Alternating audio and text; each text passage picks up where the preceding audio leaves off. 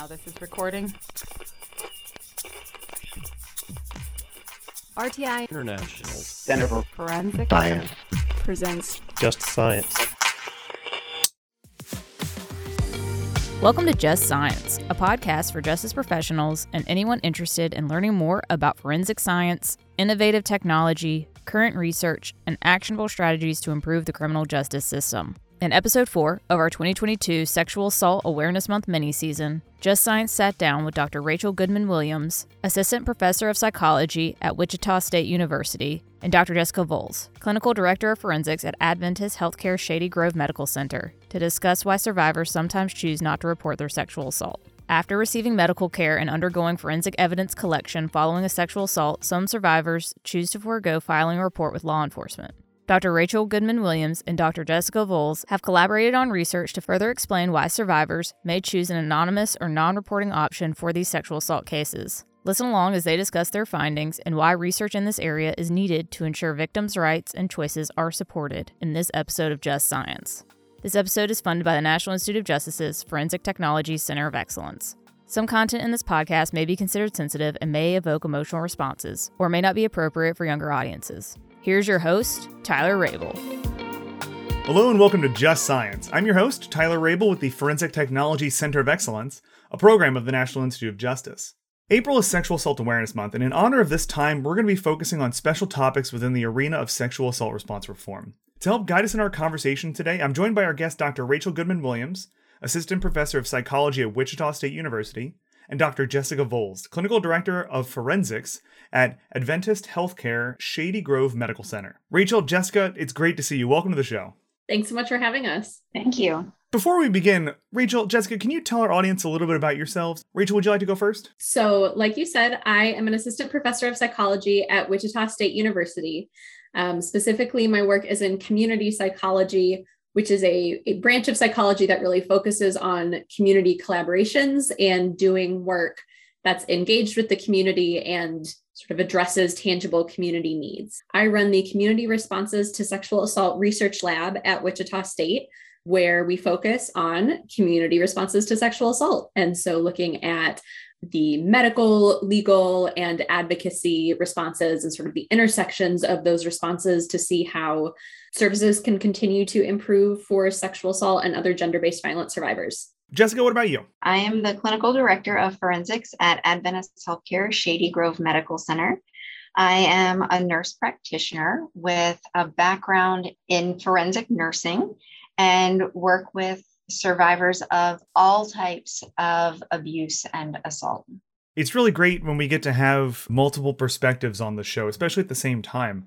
Can you tell me a little bit about how you started working together? How did this partnership come about? So I like to say that our partnership sort of started with just a series of cold calls that helped me eventually find my way to Jess. So when I decided that I really wanted to start looking more deeply into Jane John Doe kits and other types of alternative reporting for sexual assault, I started scouring the research literature and just any literature that was out there looking for anyone working in this area. And there really is not very much in this area at all. And found a PowerPoint presentation online from someone who worked at the Maryland Coalition, reached out to them on LinkedIn. I found them and asked if they'd be willing to have sort of a virtual coffee. And they eventually got back to me and said they were out of the field now, but they could connect me to someone else at the coalition. And a couple of virtual coffees later, connected me with Jessica and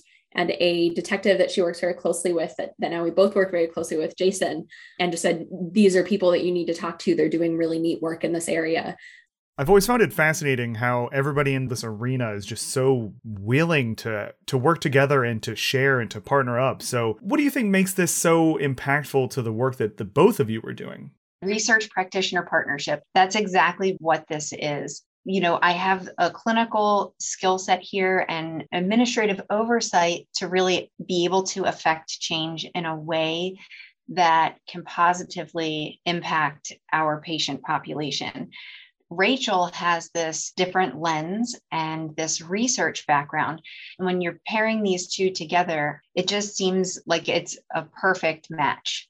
Yeah, I would agree. And I would also just say, I mean, for me personally, part of what's made this collaboration such a joy to be a part of is the dedication that Jess and her whole team bring to providing such meaningful services for survivors. And Jess in particular is incredibly research minded and just has this eye toward, should we study the impact of this, or do we understand what this is doing, or how could we make that better? And seeing all of the different types of services that she and her team have put in place to really meet just the holistic needs of survivors has been incredible, and has been such really an honor to do research with and develop projects with that are going to be meaningful to the specific community. And it's really great that Rachael has this background in understanding a perspective that I don't see of our patients often, which is this understanding of what are the real needs and what is the role of the nursing personnel in the hospital setting in making sure that those needs are met, and informed decision making. It's really what it's about. It's about making sure that our patients have as much information as we can possibly provide to them to make sure that they can make the best decision for themselves. Yeah, I will say that in our very first virtual coffee, when Jess and Jason and I were talking, and they were telling me about some of the work that they do and some of the projects that they work on, and I was just sitting there going, oh my gosh, like this community feels very special and really like one that I want to work with and be a part of, but I'm conscious as a researcher of not sort of inserting myself into situations that maybe don't need a researcher. They're doing just fine without me, and so I remember saying to them, practices that you've put in place sound really amazing. I don't know if you ever have any interest in approaching this or sort of examining this from a research perspective, but if you do, just know that that's something I'd be very interested in. And I remember just saying, I think that's the missing piece. Like, we've been wanting to look at it from that perspective. We just haven't known where to start. And so it really was this great marriage of skills and interests. And you both mentioned that you're working on some upcoming research. So can you tell us a little bit about maybe some of your research goals before we really dive into the topic of today's conversation? There are 3 projects that we're really working on together, some that rely on existing data that they have at the hospital, and some that relies on new data collection that we're hoping to get started here pretty soon. One of the things that Jess's group collects that is unique and not something that I'd heard of before, and a very meaningful opportunity to learn from survivors, is information from survivors who choose to have a sexual assault kit collected, but not to report to police at that time. So those are survivors who are accessing what's colloquially called sort of a Jane or John Doe kit. They collect data at the hospital on why that group of survivors is choosing not to make a report. So just in the medical forms and everything that they're filling out about that assault, that's a question that's in there for that group of survivors who chooses a Jane or John Doe kit, is why are you choosing not to report at that time? I was saying to Justin in our initial conversation that, that's a question I'm really interested in, is why this group of survivors is choosing to get this sexual assault kit collected. I spent years as an advocate. It's an invasive, intense process at best, re-traumatizing at worst, why people are getting that collected unless they are at least strongly considering reporting. And just said, well, we actually have data on that, and told me that that's something that they collect, which is just such a fantastic opportunity to learn from survivors. So we are in the closing processes right now of a qualitative data analysis of that data, looking at, what do survivors say? What are the reasons in this group of survivors for not reporting? There's a good amount of data on why survivors in general don't report, but this is one of the only pieces of research, to my knowledge, that looks at specifically why survivors who are engaged in formal help-seeking systems who get a sexual assault kit collected, why this group of survivors doesn't make a report. So that's one research project that we are actively in the middle of and finishing up right now. A second piece of that is doing a quantitative analysis, looking at what victim, offender, and assault characteristics differentiate whether survivors choose a Jane or John Doe kit versus a full standard report. So that's something that I've gone out to spend a couple weeks with Jess at various points, and we've done a lot of the data coding and collection for, and we'll be getting started on the analysis for in the next few months.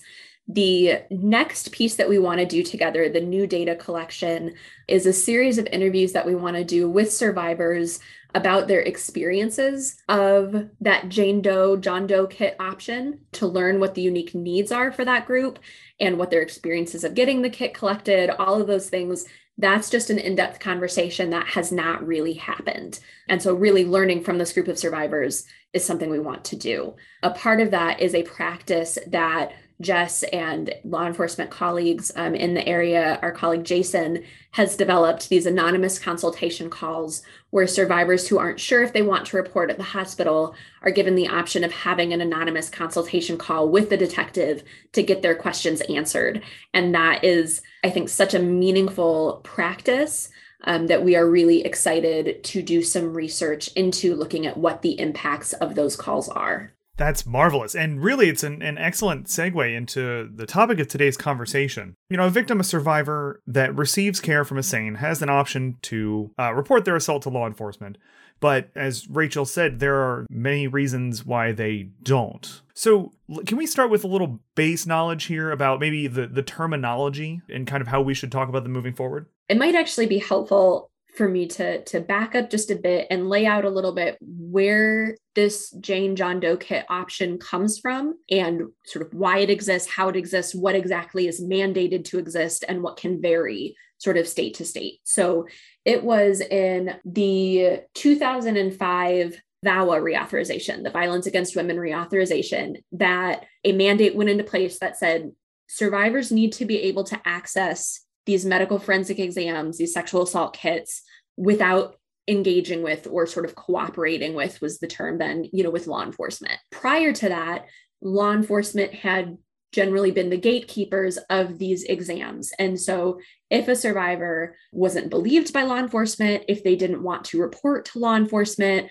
they were not guaranteed access to these exams. And that changed with the 2005 VAWA reauthorization. It said, okay, states, y'all have until 2009 to start making sure that this is available to survivors, regardless of whether they want to engage with law enforcement. So how states and just jurisdictions in general have met that mandate varies. So one of the common ways that it's met is this kind of Jane John Doe kit option of saying, okay, survivors can get these kits collected. And if they don't want to engage with law enforcement at that time, they don't have to. We put a number on it and they can sort of convert that kit at any point. Other states have gone the route of maybe in addition to that, having an anonymous reporting option, like we touched on earlier, where they can actually communicate information to law enforcement anonymously. So what it looks like jurisdiction to jurisdiction varies, but it's all based on that sort of mandate that survivors have this option, regardless of whether they choose to engage with law enforcement.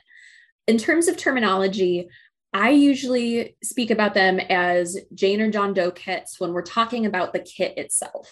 And that is a medical forensic exam sexual assault kit that a survivor can have collected at the hospital that they do not release to law enforcement for investigation and testing at that time.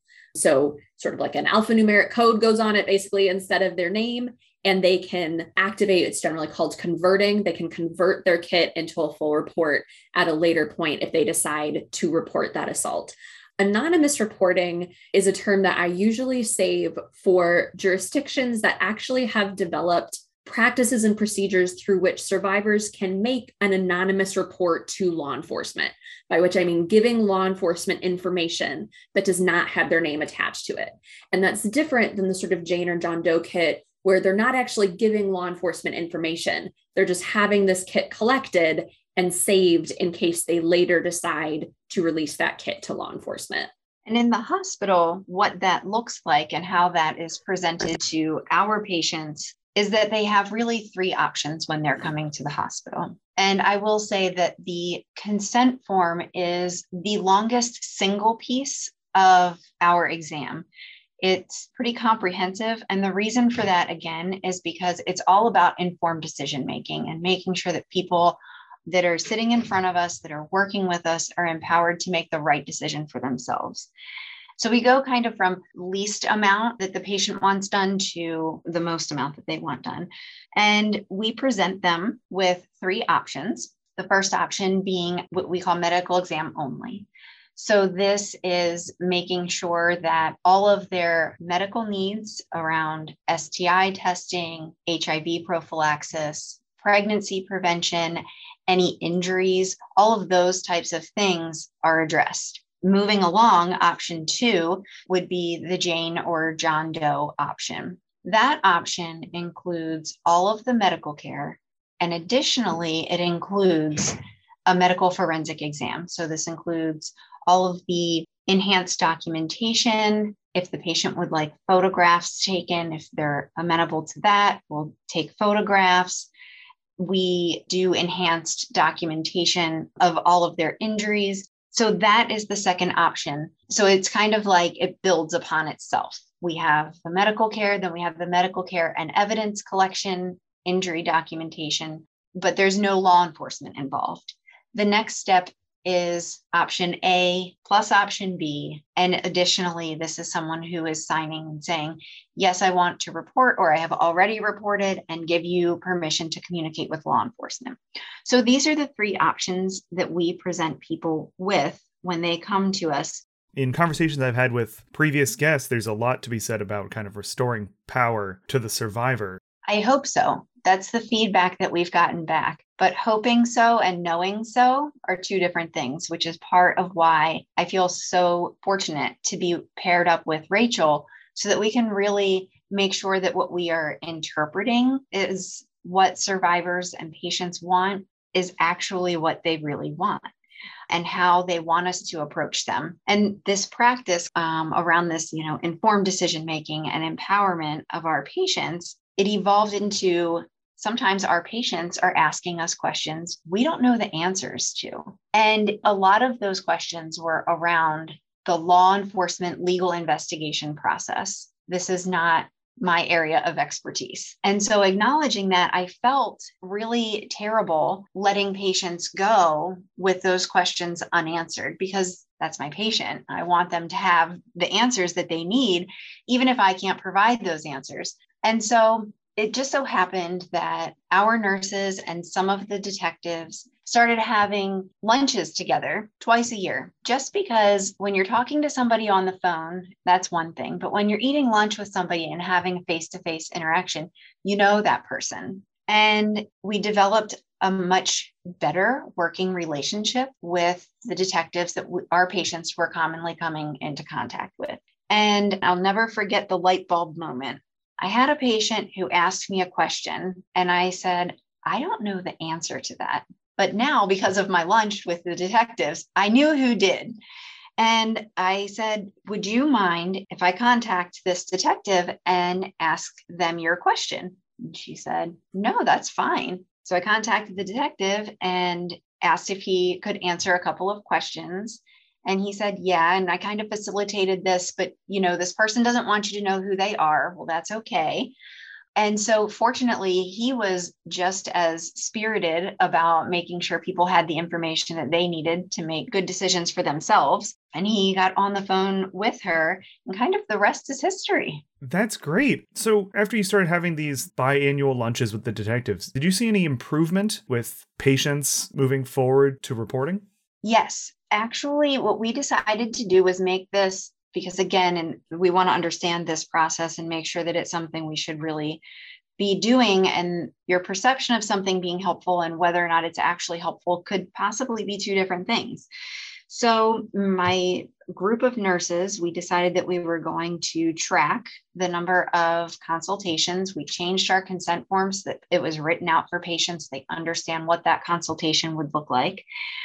And we started tracking how many people were participating.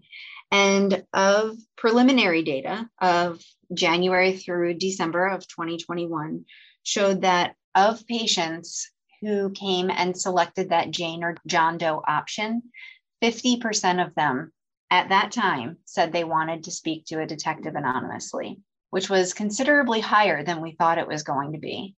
And some of them even said, I don't want the detective to know who I am, my name or anything, but I'd like to speak to them in person. Unfortunately, the detectives were willing to come out and do that. So of that 50% that said, yes, I would like to speak with the detective, 50% of those people, when they had their questions answered, opted to report to law enforcement at that time, which was also much higher than we had anticipated.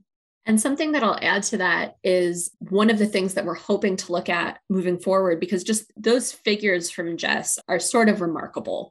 When Jess is saying they're higher than we anticipated, I mean, they're much higher than I would have anticipated based on the literature also. I mean, this seems to be a really powerful option to be giving survivors. And part of what we're hoping to do in our future research together is to follow some of that through to see of the survivors who access that anonymous consultation call, do the rates of kit conversion ultimately look different than survivors who don't access that anonymous consultation call, or just than what they look like in other communities that don't offer this option? Because the proportion of survivors who have these Jane or John Doe kits collected who later convert that kit into a full report, there's not a lot of research about it, but what there is indicates that those rates are very low, somewhere around 5%.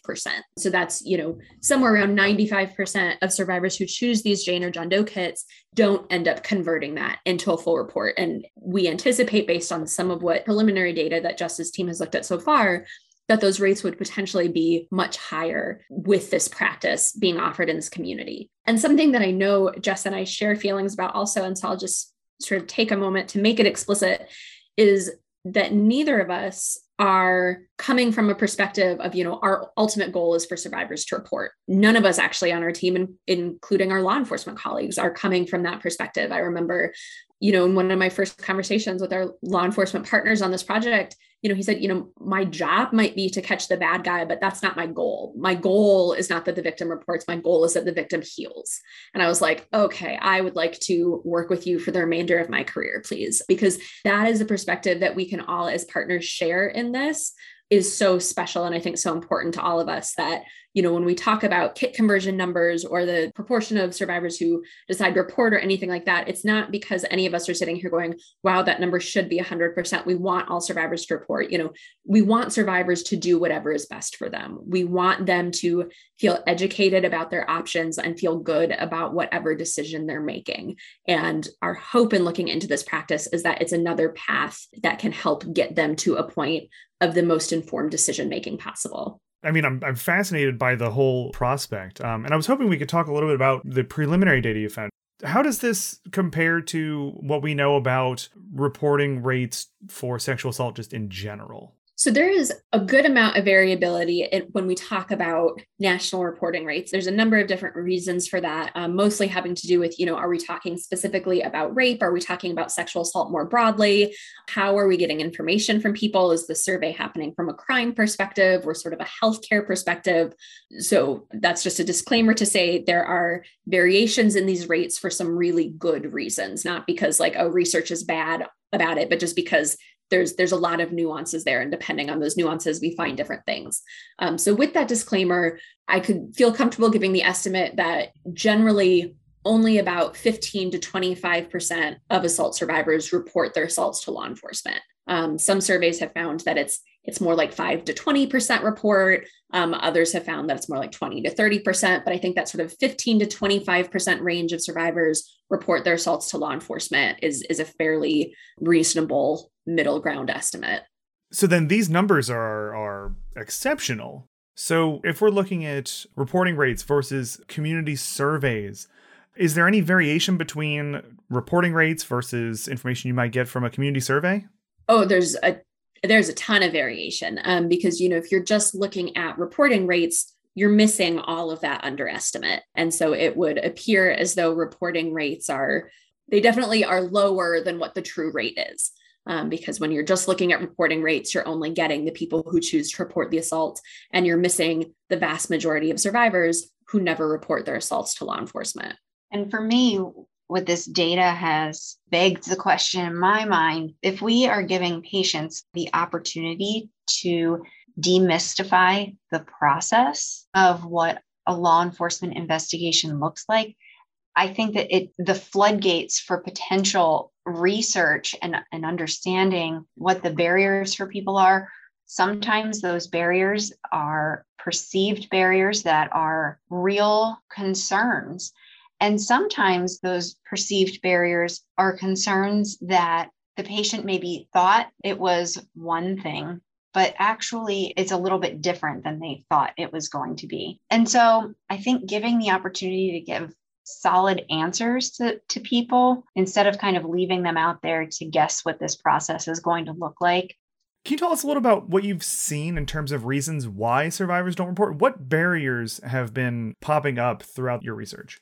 Yeah, so there's a lot of research about why survivors don't report, and psychological barriers are definitely a part of it. The sort of, I'm worried that I'm going to be blamed. I'm worried that I won't be believed. And I hesitate to even call those psychological barriers. I mean, they are in a way because they are these internal components, but they're also based in a very real sort of systematic reality that survivors, I think, rightfully so, expect to face out in the world. You know, they recognize that our society is one that is fairly hostile, one might say, to sexual assault survivors.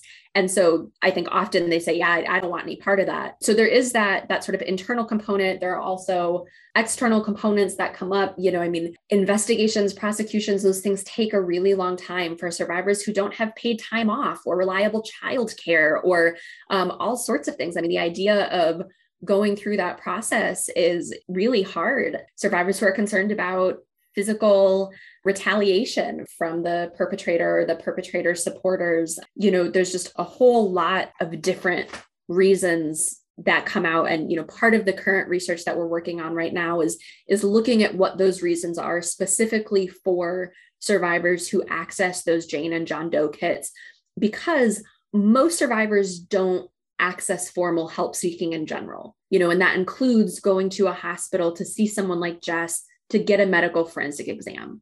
So when we talk about survivors who have a Jane or John Doe kit collected, we're already talking about a unique subset of survivors overall, in that they recognize this assault happened or potentially happened or is something worth getting care for, looking into.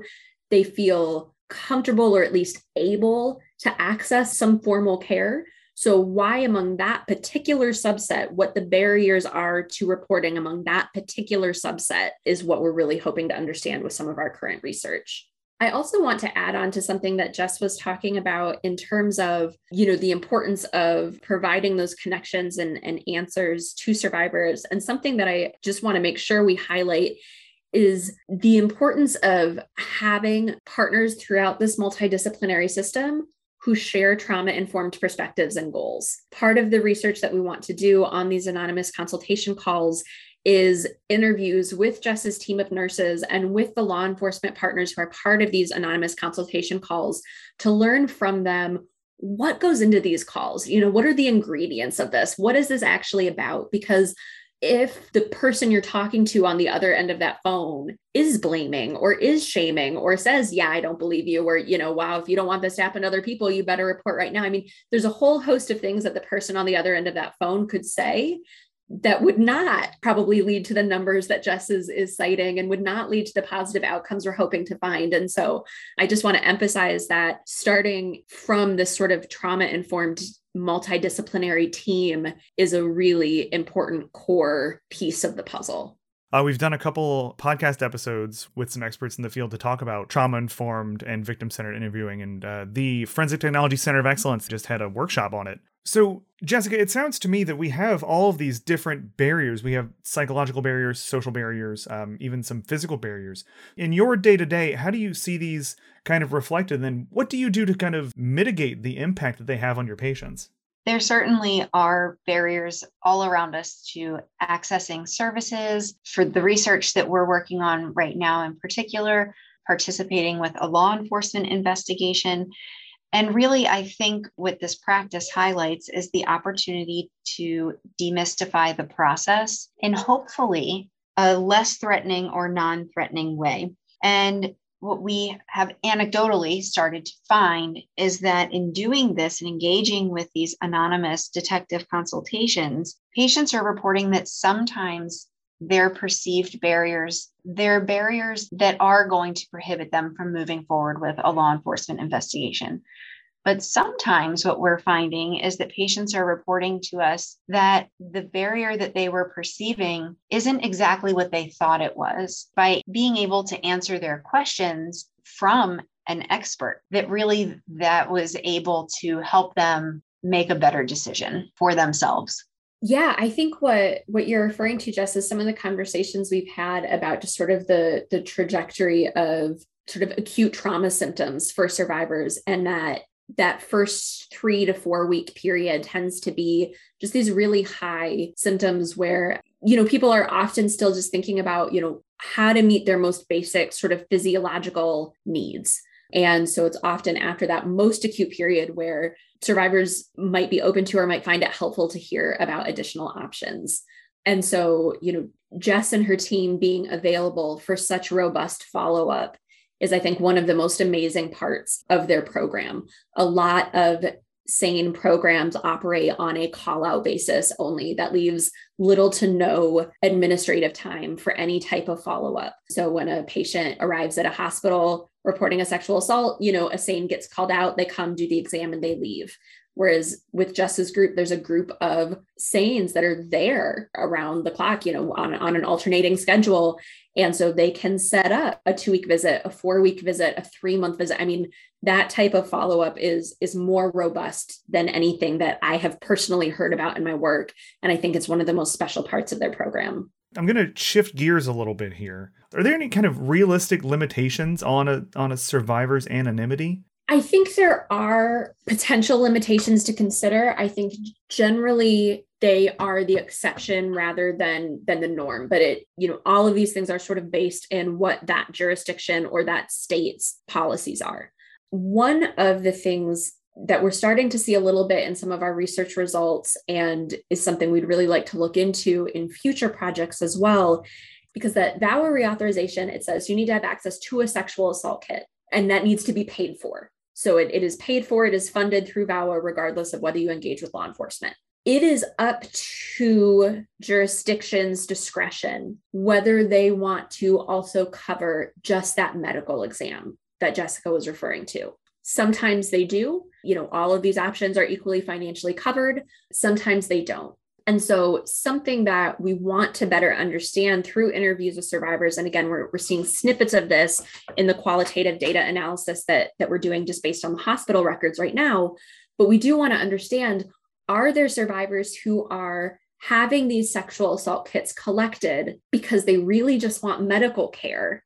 They don't actually want the forensic evidence collection. They're not thinking about reporting, but that is what they feel like they have to do in order to get this medical exam financially covered. And a lot of hospitals, just as included, I know, try to make that option accessible. They have different funds that, survivors might be able to apply to or get access to. Rarely would that not actually be an option for survivors. But I know how scared I get about medical bills. If I'm at a hospital and someone tells me this is the way to for sure have something covered, this is the way that we could probably get something covered, it's going to be really tempting to go with that for sure option. And so we do want to understand, are there survivors who are having these sexual assault kits collected when a medical exam might better serve their needs and their path toward healing, but maybe that option does not feel as accessible as it should be? As you were describing that, I was a little curious about things like victim compensation, if anonymity had any impact on that. Well, I will say in terms of the statutes, crime victims compensation is tied to engagement with law enforcement.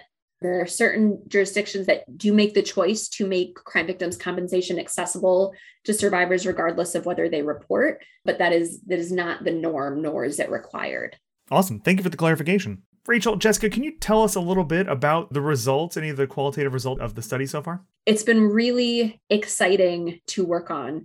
So we did a thematic analysis on the responses that survivors gave in those medical forensic forms as to why they don't want to report at that time. And we have identified 4 discrete themes. The first we called reporting is unlikely to help. And that's representative of survivors who think, this just isn't going to help. And maybe that's because they think the unique circumstances of their assault reporting is not going to be able to help them. Maybe they don't remember enough about the assault to move forward, things like that. But they just think this isn't going to help based on my situation.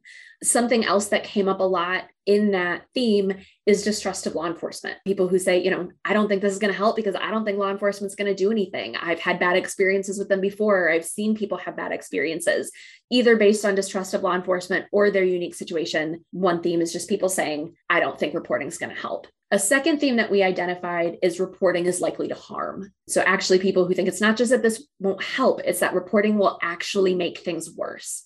And we identified two sub-themes within that. One is reporting is likely to harm me, and the other is reporting is likely to harm others. So just the whole host of things that you can imagine about the various reasons why people think that reporting might harm themselves or that reporting might harm others, whether that's their kids, their families, sometimes even the perpetrator themselves feeling like, I'm not sure that I want to ruin this person's life. So that's sort of the second theme. So we've got reporting is unlikely to help and reporting is likely to harm. The third theme that we identified was not now. So that's among survivors who are saying, maybe I will do this at some point. I don't know, but I am not in a space to report now. A piece of it is just, I want to sleep. I need to shower. I need to eat. Like, I'm just too in shock. Like, I cannot do this now. And I think that is such an important piece because that's one of the reasons why this Jane Doe kit, John Doe kit option was developed, is for people who say, you may want to report in the future. There's time to do that. The time sensitive piece is this medical forensic evidence collection. And so let's give you the opportunity to do that now. And if you decide you can't report now, but maybe you want to later, that kit is there and ready for you. So we found that as a third theme. The fourth that we found is not what I'm here for. So people who are like, you know what? I'm just here to get my body checked out. I just want to see if I'm physically okay. Reporting is not what I'm here for. So those were the four discrete themes that we found in those qualitative analysis. This reporting is unlikely to help, reporting is likely to harm, not now, and not what I'm here for. And, one of the data excerpts from that, there was someone who said in response to that question, oh, that's a really long answer. That's a longer answer than I have space to write here. And that really captures why we want to do this next stage of our research together, doing interviews with survivors who choose that Jane Doe kit, John Doe kit option, because that survivor is absolutely right that is a longer and more complex answer than can just be written on a medical form. And so we want to talk to survivors, learn from survivors about why they're choosing this option, what they want out of this option, and making sure that the options that are available truly meet their needs. Jessica, in terms of these themes, I'm assuming you see them reflected pretty consistently, right? Really, I think that is about meeting people where they are. And that starts with identifying, what their perceived needs are. And oftentimes that just comes from asking, what can I do to help you? But if you just leave it there and you don't understand some of this background information, and someone says, I don't really know what you can do to help me. I think we've all probably faced problems where we think, I need help with this, but I don't even know what help I need. And so that is why I think this is so powerful, because it gives us at least a glimpse into understanding how that conversation can evolve to help people communicate with us what they do need. And one thing that I just wanted to add to these results is that there is this underlying theme that we found across all of the overarching themes that we found. And that really is around shame. And Rachel, I'm not sure if you wanted to speak a little bit about that underlying theme.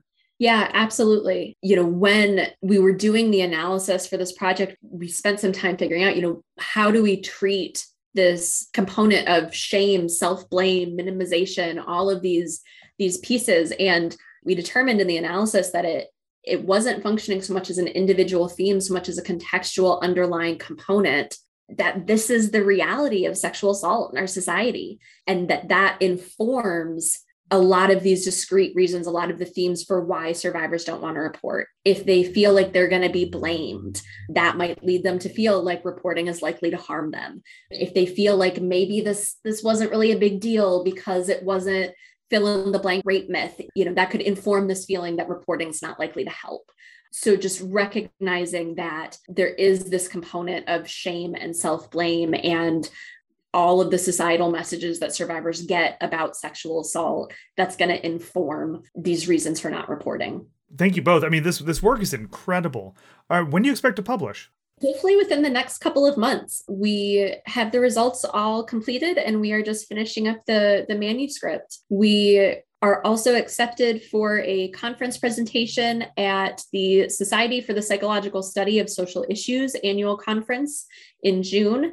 So we're looking forward to sharing the fully fleshed out nuances of these findings there. Any final thoughts that you'd like to share with our listeners before we wrap up today?